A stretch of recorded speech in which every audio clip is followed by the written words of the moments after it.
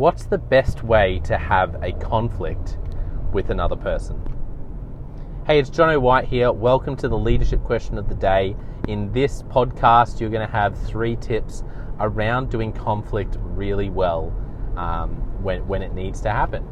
And thank you for subscribing, following, liking, sharing. If you haven't done that yet, then please click that button right now. It helps us to get the word out to help more leaders become the very best they can be.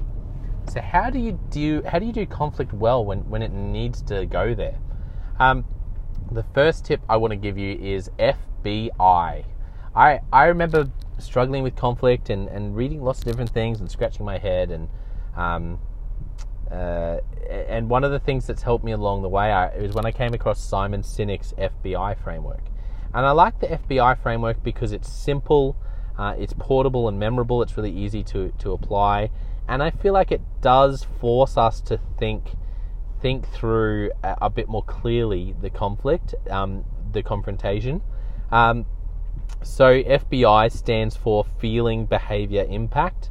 And so it's just a process of saying, as Simon Sinek says, when you need to have a conflict, you need to explain FBI. It doesn't have to be in that order, but you have to explain your feeling, what their behavior was specifically, and what impact it's having or had on you or will have on you. Because when you miss one of those 3 things, that's when it fails often to connect with the other person. And so what he says is you actually go through, and I'll explain what each of these is, FBI in a second, in a bit more detail, but you actually say these in any order again and again and again, and each time you pause after you finish explaining the 3 of them, you let the other person unpack what they need to unpack, but then you restate FBI, because often it takes a person on the other end a couple of times to absorb it. So what do we mean by FBI? Well, we got feeling first. So there's a conflict. And so how does it make you feel? How do you feel about what's happening, about this conflict? Let's use a really simple example. There's a person who has just turned up late to a meeting. They're 5 minutes late. And you've got 10 of the people in the meeting, and this one person turned up 5 minutes late. And you need to have a small battle with them about this turning up late. Well, them turning up 5 minutes late, what's the feeling? What's the emotion? So for you, it might be frustration. It might be exasperation. It might be anger. Let's go with frustration. Say you're feeling frustrated as a leader because this person turned up 5 minutes late. Okay, that's the F for feeling. B is for behavior. So what's the behavior? So this is great because it forces you to stop and go, what's the specific behavior that's at play here? Now in this case, the specific behavior is you arrived 5 minutes late for the meeting. Now they might have 10 different excuses, or 10 different reasons, but the point is you arrived 5 minutes late for the meeting. That's the behavior. Okay, the impact. So this is the really clever bit of FBI because it helps it helps with our communication to actually unpack why this is important to us. And so Simon Sinek talks about this exact situation, someone turning up late, and he talks about the impact being creating a culture of punctuality. And so the impact when this person arrives 5 minutes late, it's not about them being there on time, it's about the culture of punctuality, because you're trying to be consistent with everyone. So when one person doesn't turn up on time, it actually is unhelpful for the whole culture of punctuality you're trying to create. And so that means FBI would go a little bit like this. When you're actually having the conversation, instead of just saying, hey, you turned up late today, what's up with that, man? You actually say, hey, so you might start with the behavior. Hey, I just wanted to have a quick chat with you. I noticed that you turned up 5 minutes late to the meeting. I feel frustrated about you turning up 5 minutes late, because I'm trying to create a culture of punctuality, and so it's not so much about you being late, but when you are late, I have to think about all 10 people and being consistent to everyone, because I'm trying to create a culture of punctuality. And then you stop and you shut up and you let them speak, and the idea is that they go, oh, but I actually had this really good reason, and blah blah blah, and blah blah blah, and I'm not always late, okay. But then once they finish, you say, yeah, I I understand where you're coming from. It's just that I feel really frustrated when you turn up.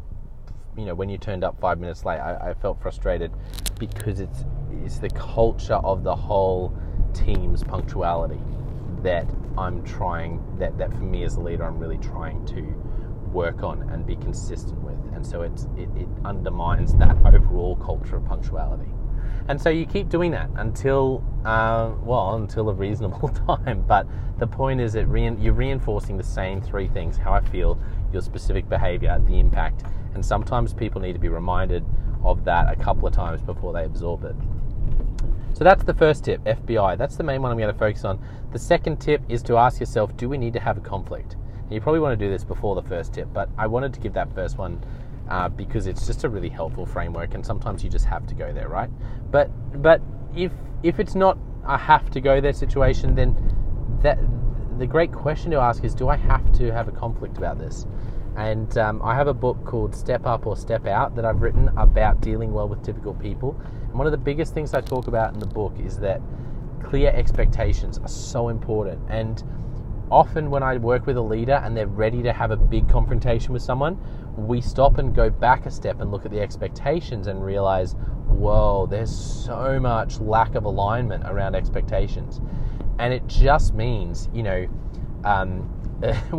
when you have a lack of alignment around expectations, it's like, you're a soccer coach and you put a guy on the field, but you haven't told him whether he's playing soccer or anything else, and you get someone else and you put her on the team, and she thinks it's tennis, he thinks it's rugby league, and you're trying to get them to play soccer. And so she's got a racket on and she's hitting the ball around with a racket, and he keeps picking it up and kicking it and thinking he's scored when he kicks it over the goal, and you're like, that went over the goal, that didn't go in the goal. And you're sitting there going, you know what the issue is? The issue is that she's playing tennis, not soccer, and he's playing rugby league, not soccer, and it needs to change. It's like, no, well, the issue is you never told them that the expectation is to play soccer. So that's the issue. So if you could actually align all three of you, if you could explain to the two of them the rules of soccer, the expectations of soccer, don't pick up the ball. No, you can't have a racket on the field. And the goal is to get it into that rectangle with the net behind it. Yes, that's a goalkeeper. You've got to try to get it past them. If you clarify those expectations, they go, and they stop picking up the ball. And if they do pick up the ball, now you can say, hey, remember it's soccer. You don't pick up the ball. I explain this. Rather than telling the rugby league player, why do you keep picking up the ball? He's like, well, that's what I'm meant to be doing, isn't it? So do you have to have the conflict? And then tip 3 is to listen. In property, they talk about location. Well, I feel like in leadership, it's like the value of leadership is listen. It's like similar to location.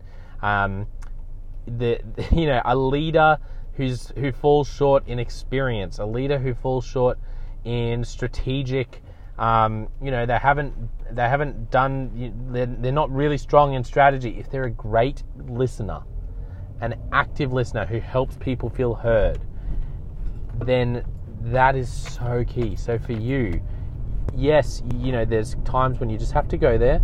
Legit, I get that in conflict, right? There's times where you just have to go there. But a lot of the time, we need to listen better. And I say this all the time, but people don't feel heard when you understand them. Okay? When the penny drops for you, that's not when they feel heard. Get that. Take hold of that. When you understand them, when the penny drops for you about what they're explaining, that is not the moment that they feel heard. The moment they feel heard is when the penny drops for them, that you understand them. So they need to have a penny drop moment of their own, that you understand them. That's why active listening, which can feel so redundant, well, I just repeat things back to people. Yeah, but it's because you actually need them to have an aha moment that you understand. So you first need to actually listen to have the aha moment. I understand. Now you need to repeat back to them so that they have a penny drop aha moment. And when they have that moment, that's when they feel heard. So if you want to be a great listener, if you want to be a great leader, what's leadership about? Listening, just like property is about location. Well, great listening means helping others feel heard by listening to them, not just understanding yourself, but helping them have a penny drop moment when they understand that you understand. Hey, if this has helped you get clear in your leadership, then comment wherever you're listening or watching with the word clarity. Thank you for subscribing, following, liking, sharing. I always love hanging out with you, and I look forward to spending some more time with you next time. I'm Jono White, and you are awesome. Take that on board. Accept that. Just take hold of it. Let it sink in. You're incredible. There's a reason you're here. I believe that. No coincidences. And if I was sitting across from you over a wonderful cup of coffee, I'd say this: you're amazing. Get that in your head. And let's hang out some more another time. Cheers.